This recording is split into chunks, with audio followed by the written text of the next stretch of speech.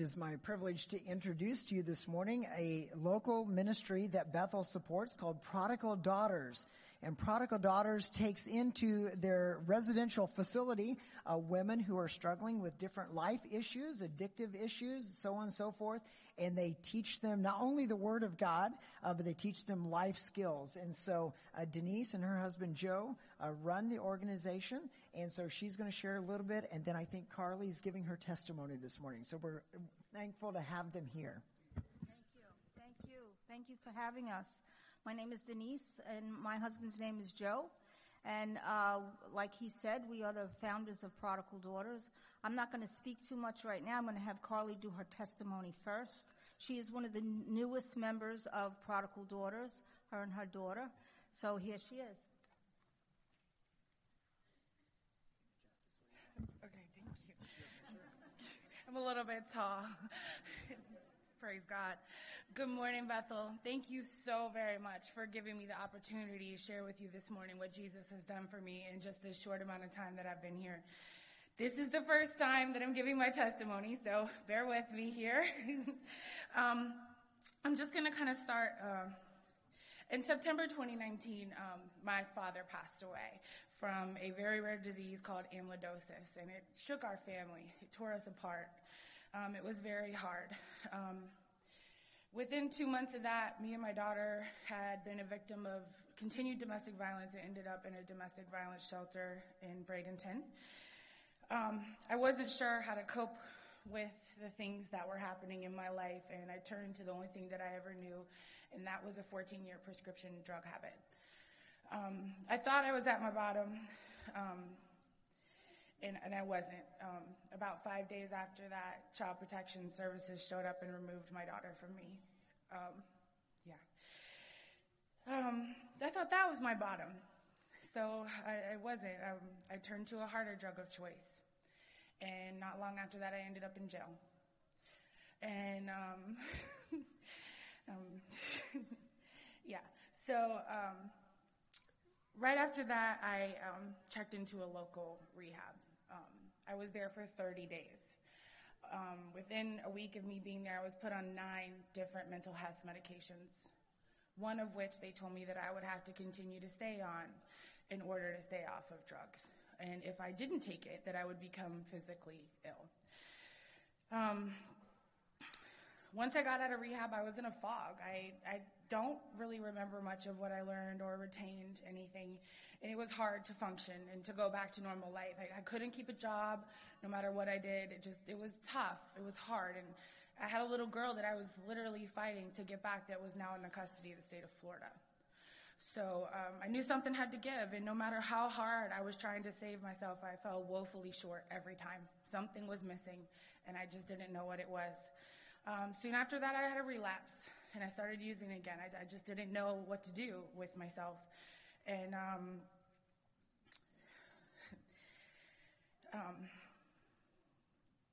God kept showing me that I needed to give in. I needed to do something. My uncle works for the Manatee County Sheriff's Office, and he told me about a home in Bradenton and Sarasota County called Prodigal Daughters, and it is the only home that accepts women and children. So that kind of pushed me a little bit. I had other options that were 12 months. This one was 18. And I was like, 18 months of my life, oh my gosh, like that's a long time, right? Well, it's not, and it's exactly what I needed. Within 2 days, my grandmother dropped me off. Denise accepted me in. Within 30 days of me being at Prodigal Daughters, I was off of every single one of my mental health medications. Every single one. And I was thinking clearly. And something was happening that I had never experienced before, and I could hear God's voice. And it's amazing when you realize that, like, wow, he cares about me. He loves me. He wants me to succeed. I started figuring out things that I never knew about myself, whether it was the food that I like or the fact that God blessed me to steward his child and to be her mother. And no matter what I did, that was one of my goals.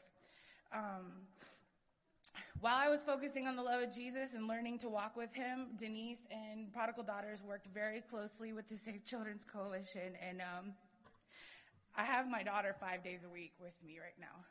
So, yeah. She's here today. And I have a permanency scheduled for March 2nd. So it's really changing my life. And I've only been at Prodigal Daughters for 90 days, a little bit over 90 days. My 4 months will be February 7th.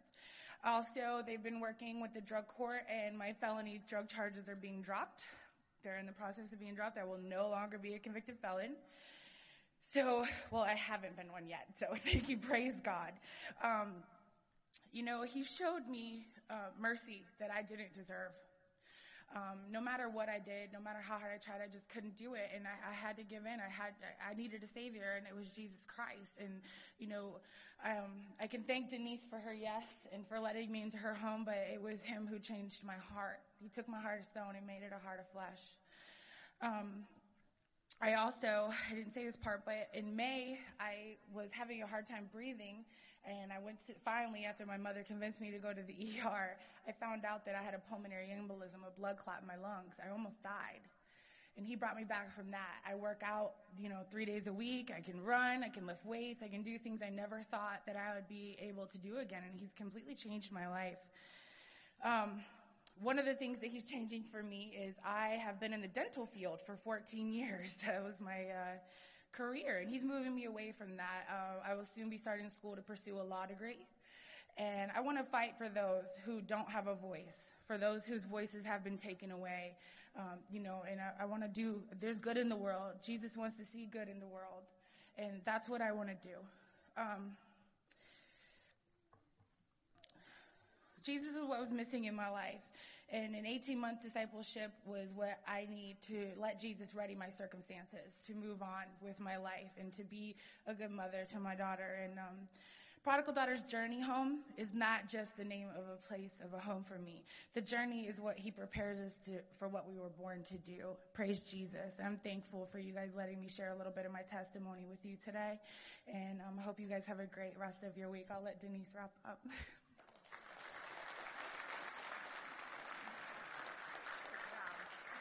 Good job. First time. That's amazing. Okay. I just wanted to say that her testimony is not unusual.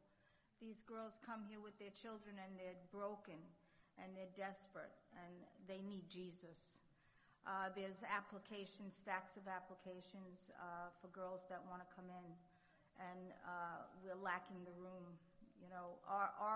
That was our heart when we first started this, so that we could get girls like Carly and bring them in and mentor them and teach them how to parent their children and teach them the life skills that they need. So far we have been in the county and they are giving us a permit to operate with more children and more women. They're going to be giving us a permit to build a 14-bedroom add-on because we don't have enough room. It's difficult to turn away these girls and these babies when you know that this is the only home here in the bottom of Florida to help them. I am very grateful for this church because you have been supporting us for quite a while, and that's what we need, the support of the community to come in and pray and walk alongside of these women. My husband and I, we need a community. It takes a village to raise children. And, these are like our children, these women, and our grandchildren, their children. So, people come in to teach and to just pray with the girls. Financially, not just giving one time. We need lifetime members to help because we want to continue Prodigal Daughters and to have enough room so that whoever needs the help can come in. So I'm very grateful for the community. Very grateful for each and every one of you. I see a few people who come in and teach, and they came in and taught the pastor's sermon the last time, and they retain it. They're hungry for the Lord. They're hungry for His word. So I'm very, very grateful. We will be out in the front. We have pamphlets. We have papers that we can give you if you'd like to become a monthly member, a monthly supporter, and we will send you newsletters what's happening with the county, and when we will be trying to raise some money to build that 14-bedroom. The girls can tell you that if one baby's up, the whole house is up. So they really need their space to be able to, function the next day. It's a trip. I am just so grateful that God has chose me, the one that didn't deserve to be his vessel, because I was where those girls were 40 years ago. So my heart is for them, and God's heart is for them. And I thank you for having us. God bless you.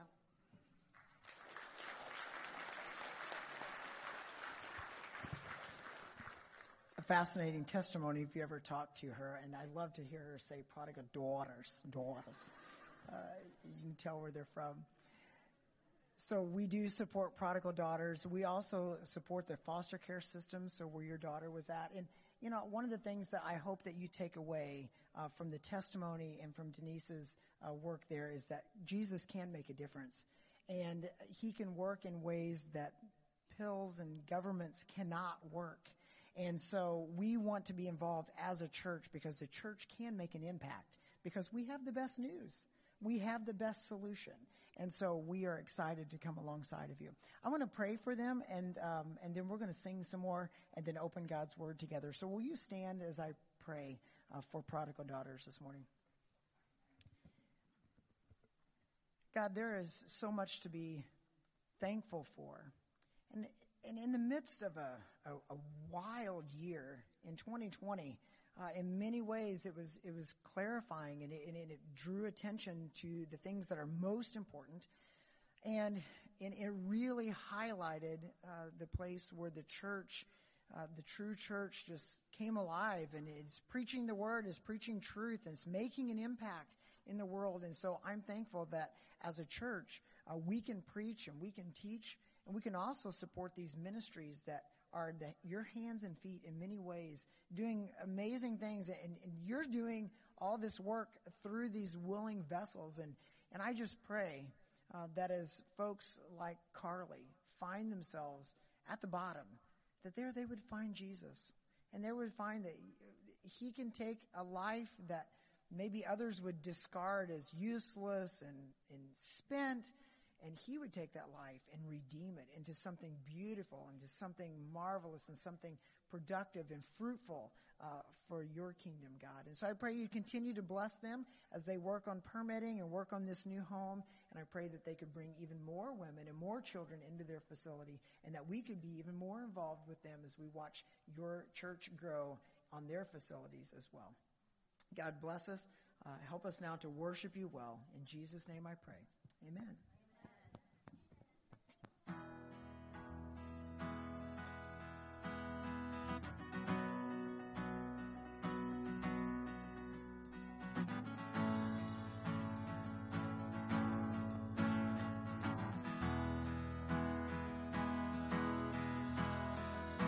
Open the eyes of my heart, Lord. Open the eyes of my heart. I want to see you. I want to see you. Open the eyes of my heart, Lord. Open the eyes of my heart. I want to see you. I want to see you high and lifted up, shining in the light of your glory. Pour out your power and love as we sing, holy, holy, holy. Open the eyes of my heart, Lord.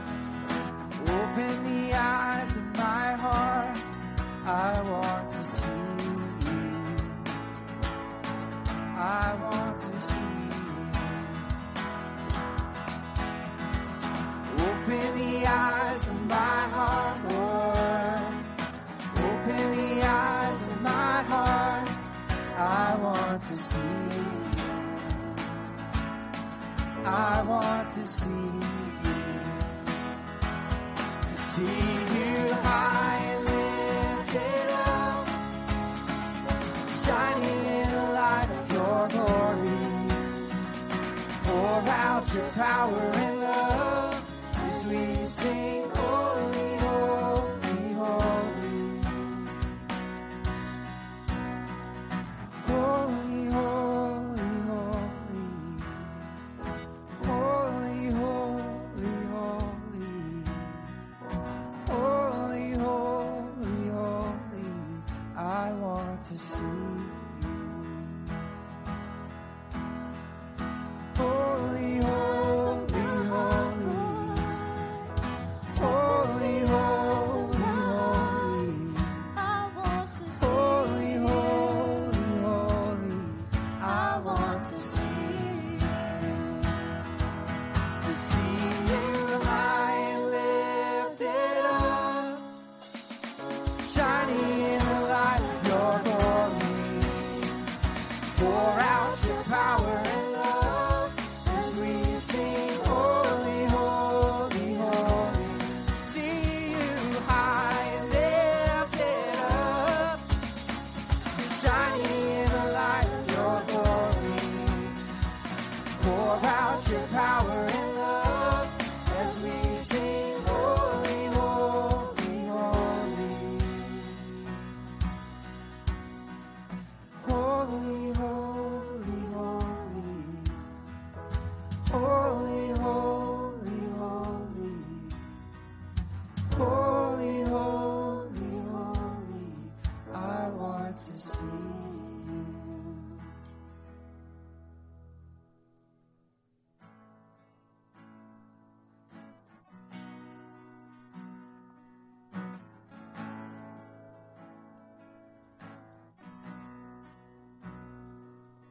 Give me eyes to see more of who you are. May what I behold still my anxious heart. Take what I've known and break it all apart. You, my God, are greater still. Give me eyes to see more of who you are. May what I behold still my anxious heart. Take what I've known and break it all apart. You, my God, are greater still. And no sky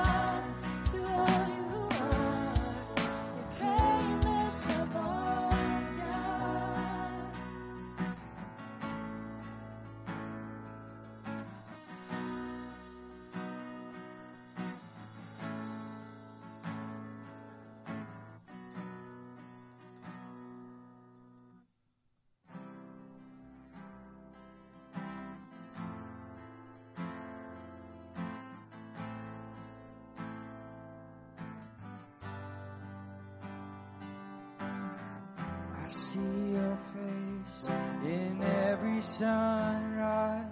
The colors of the morning are inside your eyes. The world awakens in the light of the day. I look up to the sky and say, you're beautiful.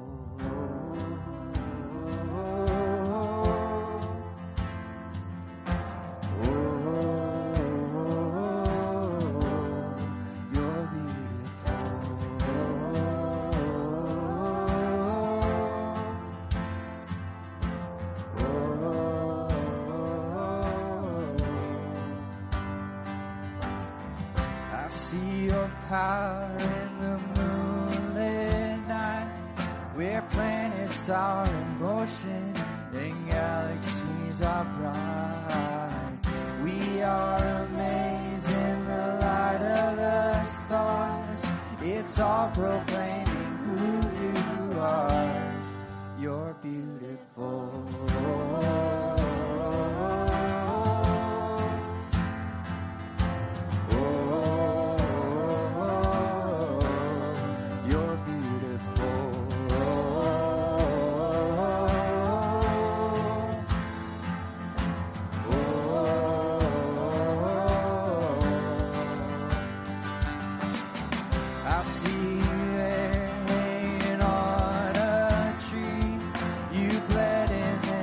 Died and then you rose again for me.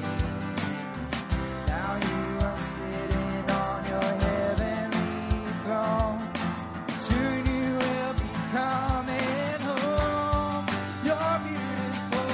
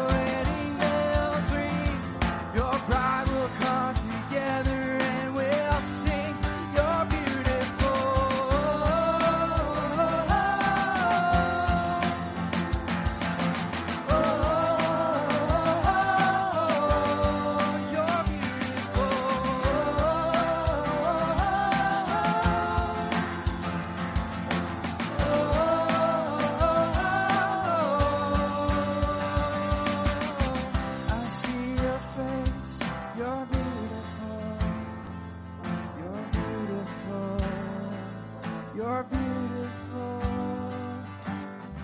I see your face. You're beautiful. You're beautiful. You're beautiful. I see your face. You're beautiful. You're beautiful. You're beautiful. I see your face. You're beautiful. You're beautiful. You're beautiful.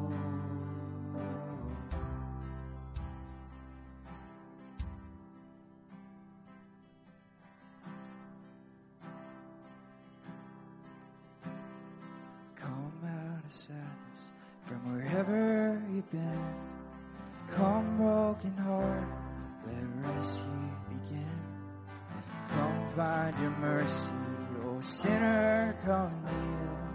Earth has no sorrow that heaven can't heal. Earth has no sorrow that heaven can't heal. So lay down your burdens, lay down your shame. All who are broken, lift up your face. Wanderer, come home. You're not too far. So lay down your hurt,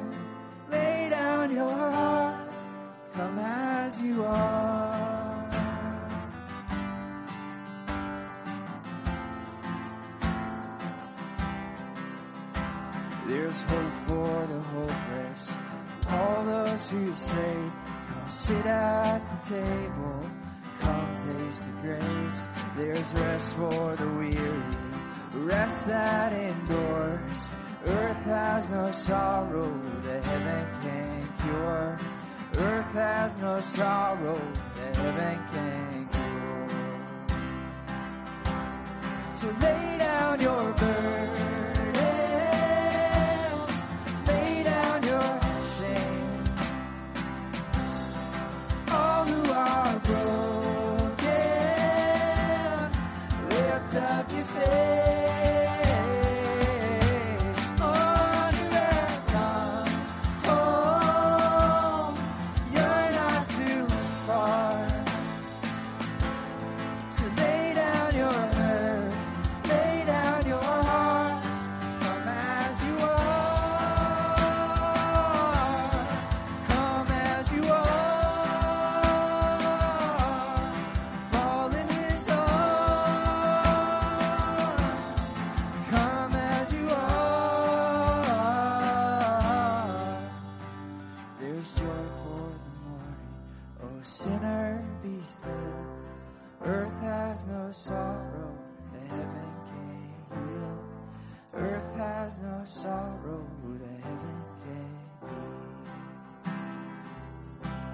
So lay down your burdens,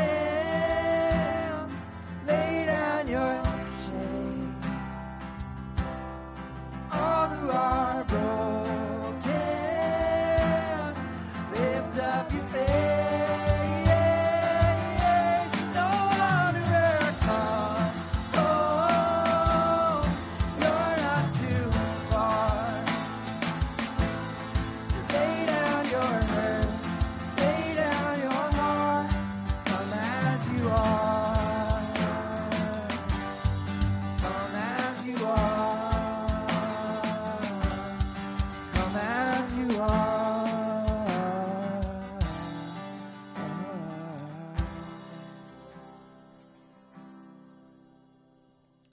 Dear Lord, we thank you for this morning. We thank you for our chance to come worship you, to lay down everything in front of you this morning, and to give all that we have. God, I pray that the words that would come out of my mouth would not be mine, would be yours, Lord. In Jesus' name, amen.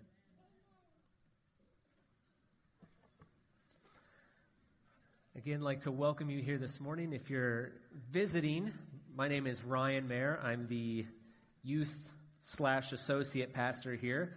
I like to start off with that because if you're visiting and you don't like me as a preacher, I can tell you I don't preach every Sunday, so you can come back next week and hear Sean. So at least it gets you here 2 weeks, okay? If you have your Bible, you can go ahead and turn to Philemon. We're going to be looking through that. This morning, what I wanted to do is we're going to start off by reading the whole book of Philemon. And there's a couple reasons for that. One, it's only about 25 verses here, so it won't take us super long to do it. Another reason is I love the fact of you being able to leave saying, I've read through an entire book of the Bible. Maybe you never have. Maybe you've just become a believer. Maybe you're working your way through and you've never actually sat down and read a whole book of the Bible. So this morning you'll be able to leave church saying, I did it. I've gone through an entire book. And the other reason is when we study Scripture, because of the length of the Bible, we obviously don't read the Bible, the whole Bible, every Sunday. And we don't read, most of the time, we don't even read the whole letter every Sunday if we're going through a letter. And so I think sometimes when we do that, what we do is we tend to forget the fact that these were originally written as letters to believers. And so most of the time when you get a letter, if you get a letter anymore in the mail or maybe you get emails or whatever, you don't tend to say, okay, I'm going to read the first 5 sentences of this email today, and I'm going to just chew on that, and I'm going to grasp that, and then I'll come back tomorrow and read the next 5 sentences. You read the whole thing. You may go back and read certain parts, but you read the whole thing. So this morning I wanted to start off by reading the whole letter. So if you have your Bible, you can read along with me. It'll also be up on the screen. It says, Paul, a prisoner for Christ Jesus, and Timothy, our brother, to Philemon, our beloved fellow worker, and Apphia, our sister, and Areopagus, our fellow soldier, and the church in your house. Grace to you and peace from God our Father and the Lord Jesus Christ. I thank my God always when I remember you in my prayers, because I hear of your love and of the faith that you have toward the Lord Jesus and for all the saints. And I pray that the sharing of your faith may become effective for the full knowledge of every good thing that is in us for the sake of Christ Jesus. For I have derived much joy and comfort from your love, my brother, because the hearts of the saints have been refreshed through you. Accordingly, though I am bold enough in Christ to command you to do what is required, yet for love's sake I prefer to appeal to you. I, Paul, an old man, and now a prisoner also for Christ Jesus. I appeal to you for my child Onesimus, whose father I became in my imprisonment. Formerly he was useless to you, but now he is indeed useful to me, to you and to me. I am sending him back to you, sending my very heart. I would have been glad to keep him with me in order that he might serve me on your behalf during my imprisonment for the gospel. But I preferred to do nothing without your consent in order that your goodness might not be by compulsion, but of your own accord. For this perhaps is why he has parted from you for a while, that you might have come back with him forever. No longer as a bondservant, but more than a bondservant, as a beloved brother, especially to me, but how much more to you, both in the flesh and in the Lord. So if you consider me your partner, receive him as you would receive me. If he has wronged you at all or owes you anything, charge that to my account. I, Paul, write this with my own hand. I will repay it, to say nothing of you owing me, even your own self. Yes, brother, I want some benefit from you in the Lord. Refresh my heart in Christ. Confident of your obedience, I write to you knowing that you will do even more than I say. At the same time, prepare a guest room for me, for I am hoping that through your prayers I will be graciously given to you. Epaphras, my fellow prisoner in Christ Jesus, sends greeting to you, and so do Mark, Aristarchus, Demas, and Luke, my fellow workers. The grace of the Lord Jesus Christ be with you. Be with your spirit. So there, you've made it through the entire letter. You've read an entire book of the Bible this morning. But we're going to kind of focus in on some of those verses here and harp on them. But first thing, before we do anything else, I want you to think of someone that gets you really mad. Someone that just kind of makes your skin crawl. Maybe it's not someone that if you see him, you're going to punch him in the face. But just somebody that just, it doesn't matter what they do, they get you mad. Now, unless you are better than me, we can all probably think of someone. If you don't have anybody in mind whatsoever, you're either lying or you really need to talk to me afterwards because I need to figure out how you are such a forgiving, loving person. You should be preaching this. But as I was preaching this, what I started out first was I started out with, who is someone that just gets me mad? Someone that's wronged me. Someone that's hurt me. For some of you, it might be somebody sitting in this room. It might be somebody you work with. It might be somebody you've known for years. It might be somebody who you knew well and you've had a falling out. But this morning, in everything that I say and everything that I go through, I want you to be thinking about that person. Because we're called to forgive them. Now, many times I know we all know we're supposed to forgive. If you've grown up in church at any period of time or you've been in a church, I'm sure you've been told, forgive. Let it go. Sean opened the passage this morning on 70 times 7, we're supposed to forgive. We know we're supposed to, but it's not easy. So my hope this morning is we're going to look at a story of a guy who was called to forgive someone else who severely wronged them. And if that man can forgive, we too should be able to do the same thing. So before we dive into kind of the verses I want to look at, we need to know what's going on. What's happening in this story? And it's one of the things I love about the Bible is that you can pull different parts of the Bible to make the full story. So this letter is being written after the events of Acts 27. Paul has been thrown in prison again, and in that time, he decides I'm sitting here anyways. I'm hearing about the church. I need to write some letters. And so he's sitting in Rome. And what we're going to see in this story is we've got a few main characters. We've got Paul. He's the guy writing the letter. We've got Philemon. He's the guy the letter is written to, which you might say, well, there's some other people that are listed here. But if you notice, he starts off with Philemon, and then as he starts working through the letter, the pronouns he uses are shifting to Philemon's the guy that's supposed to really hear this letter. So Philemon's the one receiving the letter, and Onesimus is the one that the letter is written about. He's the whole focus of that. And just so for a little backstory here, Philemon would have been a wealthy man living in Colossae.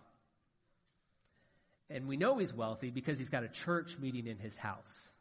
And at that time, the churches would have been meeting in the houses of wealthy people because they had more space. They had the ability to house them. So he's got a house church that he is there, whether he's in charge of it or not, it's meeting at his house. And we also know that he's living in Colossae because when you look at Colossians 4, 7-9, Paul writes, Tychicus will tell you about my activities. He is a beloved brother and faithful minister and fellow servant in the Lord. I have sent him to you for this very purpose, that you may know how we are and that we may encourage your hearts. And with him, Onesimus, our faithful and beloved brother, who is one of you, they will tell you of everything that has taken place here. So Paul is sitting down and he's writing a letter to the church in Colossae, which is our book of Colossians. And that letter is going to get delivered. And so Paul figures, if I'm writing one letter and it's already going to get sent, I'm going to send a second letter with it. Philemon is that second letter. Colossians is written to the church in general. This is what you guys are doing. This is how you need to work on all of that. Whereas Philemon is written to this individual man in this church. So we're going to see that it says Tychicus is going back with the letter and Onesimus is going to go with him. Why does he send Onesimus with that letter? And to understand that, we need to realize there's a little bit more to the story. Onesimus used to be a slave in Colossae. And he cheated his master. Most commentaries say they believe he stole something from his master, and he ran.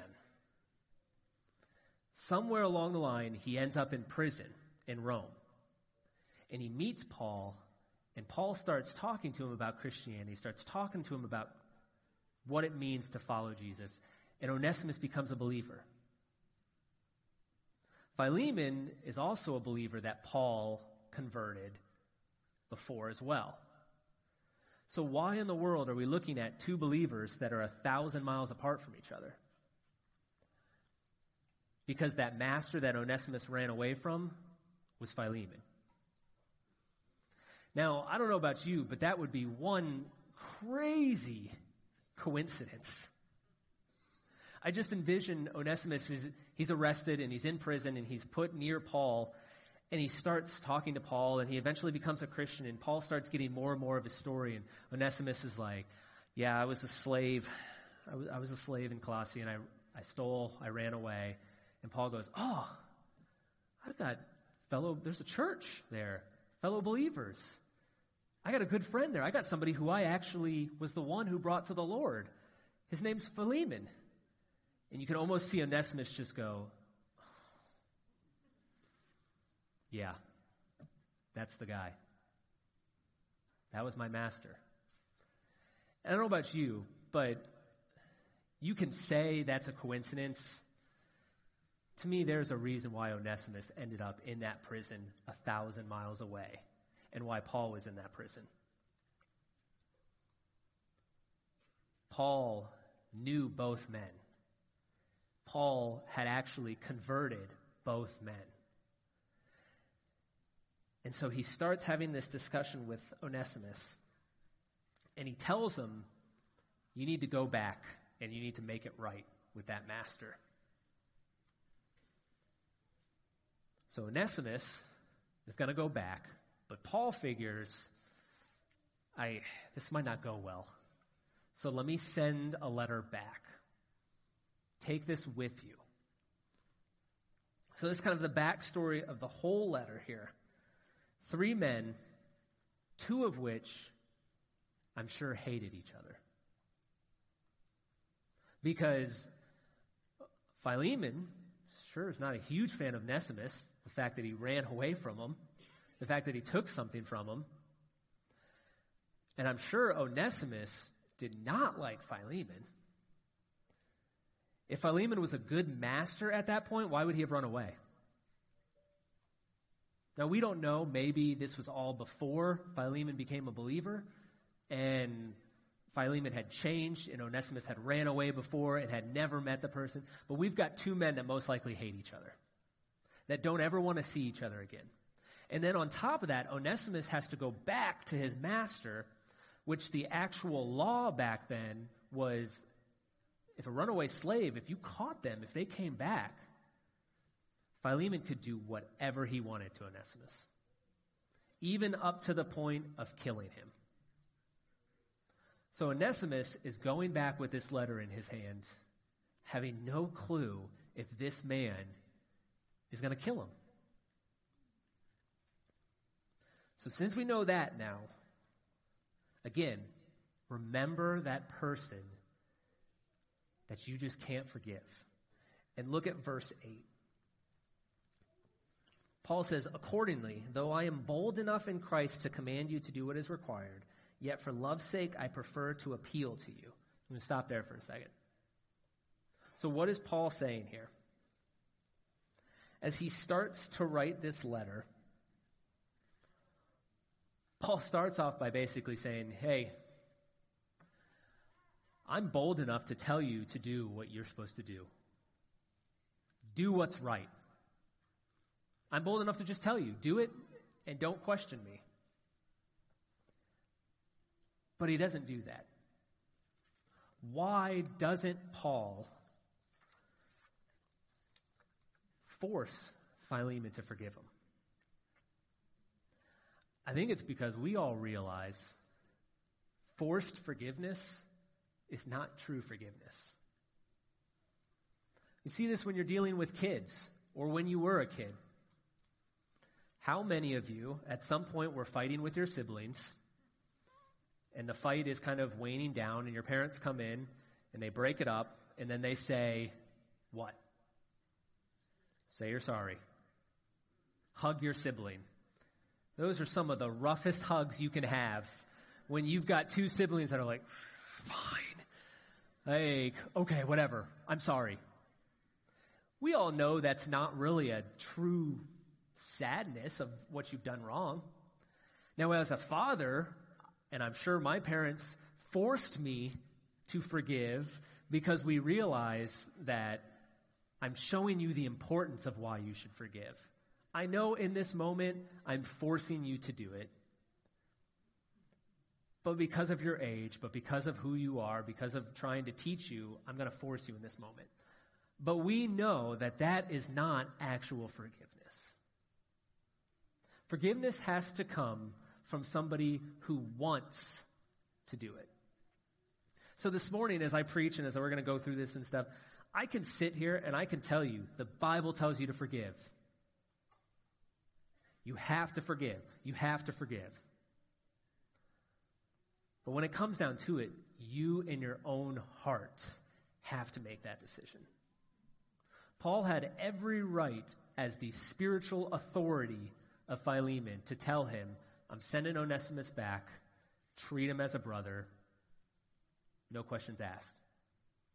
But he didn't. He said, yet for love's sake I prefer to appeal to you. I think the other reason why he does it is because he starts off there in verse 8 with the word accordingly. Accordingly is one of those words, kind of like when they tell you whenever you study the Bible and you see the word therefore, you're supposed to look back and realize what that word's there for. Maybe you've never heard that. That's what I was always taught. You see, therefore, it's their way of saying, look back at what's happening before this. Accordingly is kind of the same way. So when you look back, we just read it here. Paul spends those first couple verses talking about how great of a man Philemon is. And don't you just hate that? Have you ever had somebody tell you, I know you'll do the right thing? And you're just like, ugh, I don't want to do the right thing. Ryan, I know you're a good person. I know that you're loving. I know that you're a forgiving person. So I know that you'll forgive them. And there's just something in it that goes, I don't want to be a good person right now. I'm tired of biting my tongue. I'm tired of not saying what's on my mind. I want to blow up on them. But no, I'm better than that. I can't do that. Paul here is, you could say being sneaky, or you could say that he's also got faith in Philemon. He goes, I've just listed off how people are saying how good you are and how you're doing such great things for the church. So because of that, I know I don't need to force you to forgive him. I don't need to force you to make that decision. You'll do it on your own in your own heart. But again, when you're angry and you're upset with someone, even though you know you should do something, and even though you know you're the type of person that can do that, it doesn't always make it easy. It doesn't make it work out well. But then he says, I, Paul, an old man, and now a prisoner also for Christ Jesus. So Paul throws out here, I'm an old man. Now, based on the timeline of events, he's probably around 60 years old. And to a lot of you, 60 years old, that's young, right? Whether or not you think 60 is young is probably determined how young you are. There's probably some kids sitting in here going, 60, that's ancient. That's like my grandparents' age. That's old. To a lot of people, even myself included, I sit there and I go, 60, that's not old at all. What we also got to remember is Paul's 60 looks very different than a lot of our 60s here. You read in Corinthians where he talks about the fact that he's been shipwrecked, that he's been stoned, that he's been beaten 4 or 5 times, that he's been left for dead, that he's been imprisoned. I kind of envision Paul as one of those guys that you meet him, and he's got this joy in his face that you could see he's happy, but man, he's weathered. Remember, he's sitting and writing this while in prison. So why does he throw in there, I'm an old man? Is he trying to make Philemon feel bad? Like, man, I got to listen to the old guy. I mean, I've got to listen to what he said. He's probably wiser than me. I think he's appealing to Philemon, realizing the respect he should have for Paul. Think about, you've got that person in your mind that's really, really upsetting you, that's really hard to forgive. Now think about somebody that you hugely, hugely respect. That when they say something, you just stop talking and just listen. And think of that person telling you to forgive. Think especially if that person has been through something similar or worse. Paul's writing as a man who he says not only as an old man, but as a prisoner of Christ Jesus. Paul is showing the type of forgiveness, saying, I'm able to do it. You should be able to do it as well. So he moves on. He says, I appeal to you for my child, Onesimus, whose father I became in my imprisonment. So he calls him his child. Why? Calls him his child because he's the one that brought him into the faith. And I think he does that too because in Philemon's mind, it makes those two equals. They're both spiritual children of Paul. And I'm sure, as hard as it is, it's probably easier to forgive a family member than it is somebody that you know but not super well. Now, you might be sitting here saying, Ryan, the person you're telling me to think of is my brother, is my cousin, is somebody. And that might be true. But in a lot of cases, we're able to look past a lot of faults of people that we are even closely connected to. So Paul says, I'm writing this letter on behalf of Onesimus, my child. Formerly he was useless to you, but now indeed he is useful to me.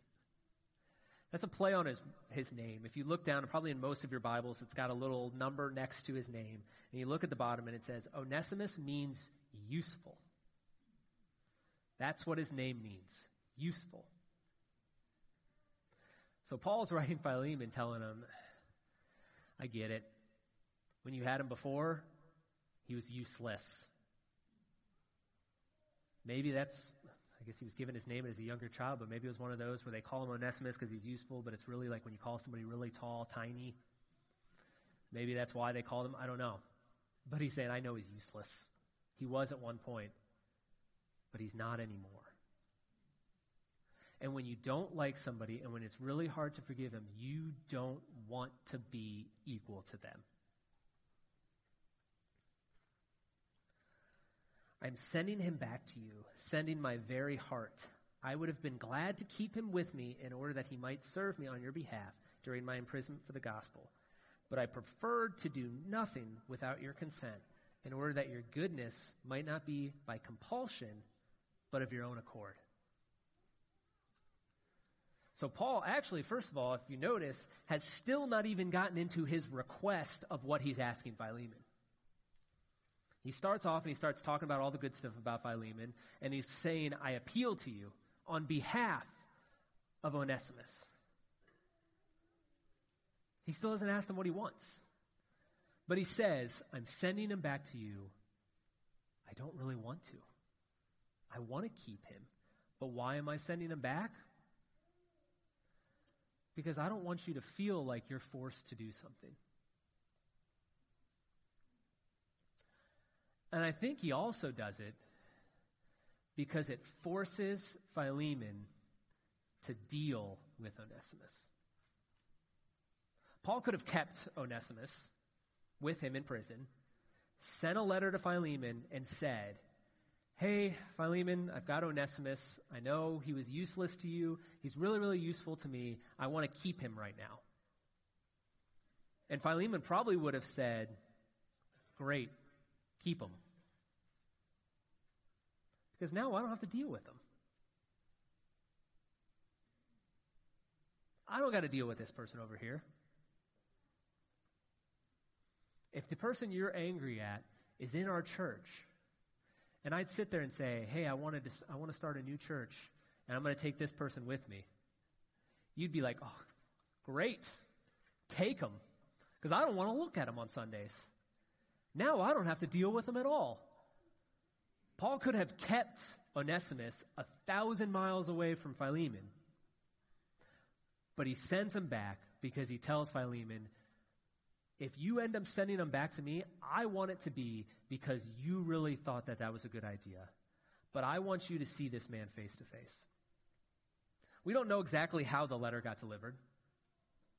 I always think through weird things like that, where I'm just sitting there thinking, what if Tychus walks in, and he walks into the church and he goes, hey, Philemon, Paul wrote this to the church in Colossae, and he wrote this other letter, and walking behind Philemon is Onesimus. And Onesimus is just kind of standing there, and Philemon's staring at him going, what in the world are you doing here? He doesn't know exactly what's happened yet. He hasn't opened the letter. I wonder if it was one of those things where Tychus is like, Onesimus, come with me, but maybe not come into the room. Like, let's see what Philemon does first after reading the letter. Let's see what his reaction is, and then maybe have you come in. We don't know. But I'm sure still at this point, Philemon is dealing with anger. He's dealing with resentment.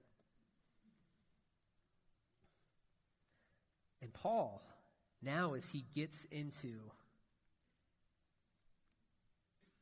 Well, we'll come back to that in a second. But then he says, I prefer to do nothing without your consent in order that your goodness might not be of compulsion, but of your own accord. So I want you to make the decision. Then he says, for perhaps this is why he was parted from you for a while, that you might have him back forever.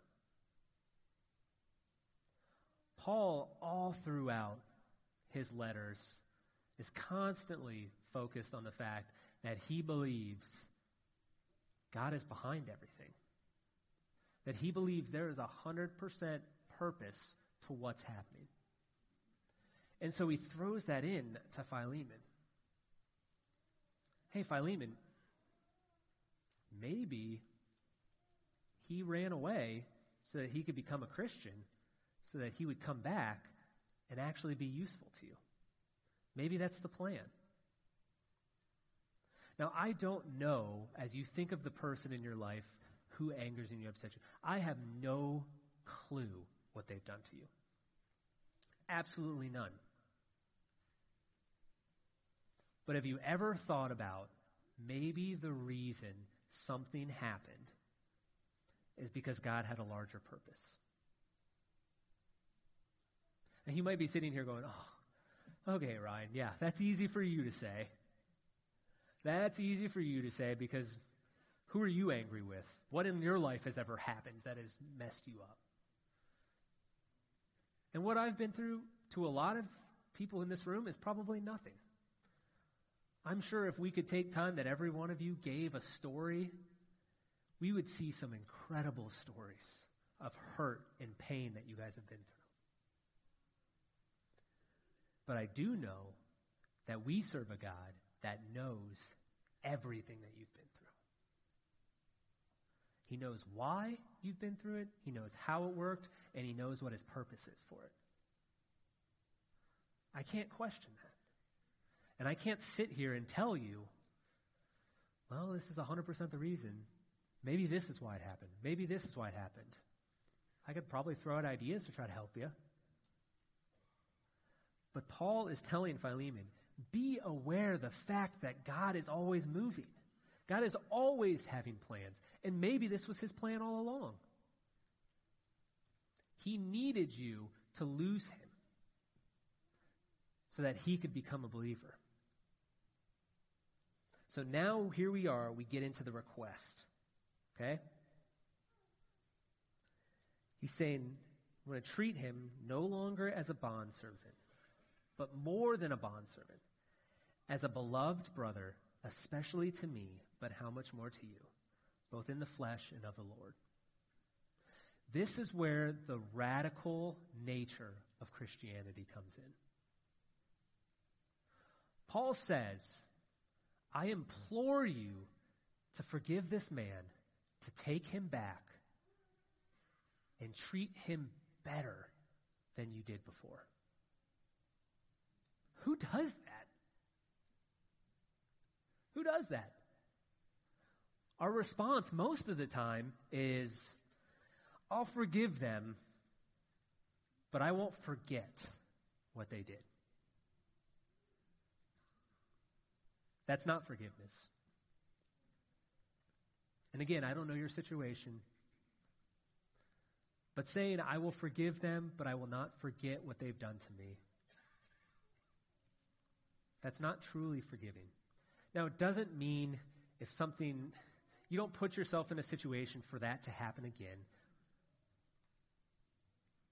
But what it means is Paul is telling Philemon, I want you to take him back and I want you to treat him better.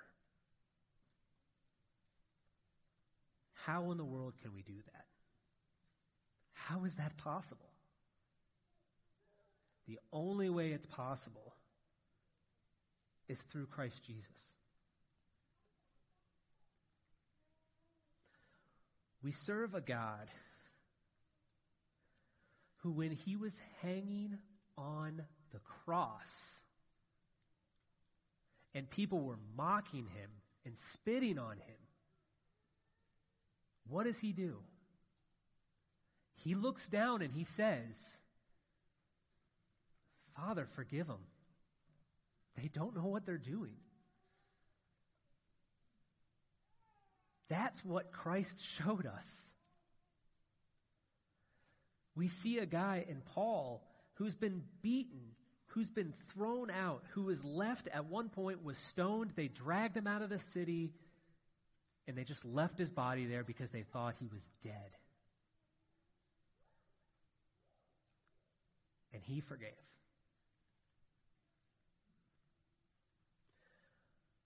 We don't know why God has done any of this. We actually don't even know the end of this story. We see Paul make the appeal. We see Paul have faith that Philemon's going to make the right decision, because we see him say, confident of your obedience, like, I'm sure you're going to make the right decision, so prepare a room, I'm going to come visit soon. And I assume Philemon forgave him just because this letter probably would not be circulating if Philemon got it and was like, no, I'm not doing that. I'm pretty sure he wouldn't be passing that on to other people. Probably would rip it up and get rid of it. So most likely Philemon did forgive him. Church history would actually show that there was at one point a bishop of Ephesus named Onesimus. They don't know. It could have been him. We don't know. But when we read this, what we can take from it is we see a man who had every right to be upset and to not forgive somebody. And we see Paul writing him, telling him, that's not how this works. I don't know what anybody has done in your life. I don't know how anybody has hurt you. I don't know the pain that you've gone through.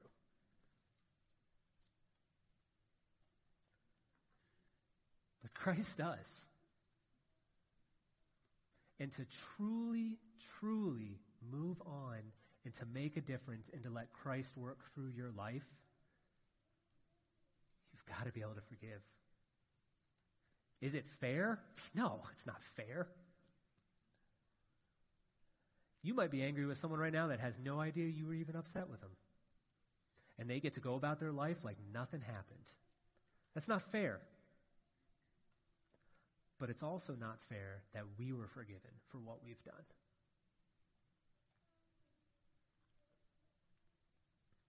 We're told, even at this point, Christ is at the right hand of God advocating for us. Telling God, no, Ryan's good. If he's doing that, how can I not forgive what people have done to me? The only way your heart's going to change is through Christ. So if you stand, I'm going to go ahead and close us in prayer. I pray that you ask God to deeply help you with any wounds you have, to forgive. And if you need anyone to talk to about it, I'm here, our elders are here, Pastor Sean's here, Pastor Jason. We have a prayer team. Just anybody that you need to talk through it. Let's pray. Lord, we thank you that you've given us the example of what forgiveness looks like.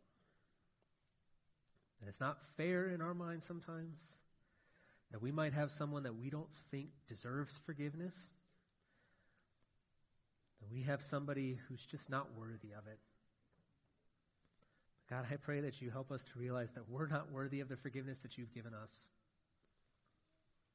that you have cared so deeply and loved us so deeply that we can give it all up to you. And we're not going to be able to forgive those in our own strength. We can't forgive the people that have hurt us through sheer willpower, but only through you changing our hearts. So I pray this morning that that would be what you do, Lord, that you change our hearts, that you make us more like you, that we too would be able to say, Father, forgive them. In Jesus' name, amen.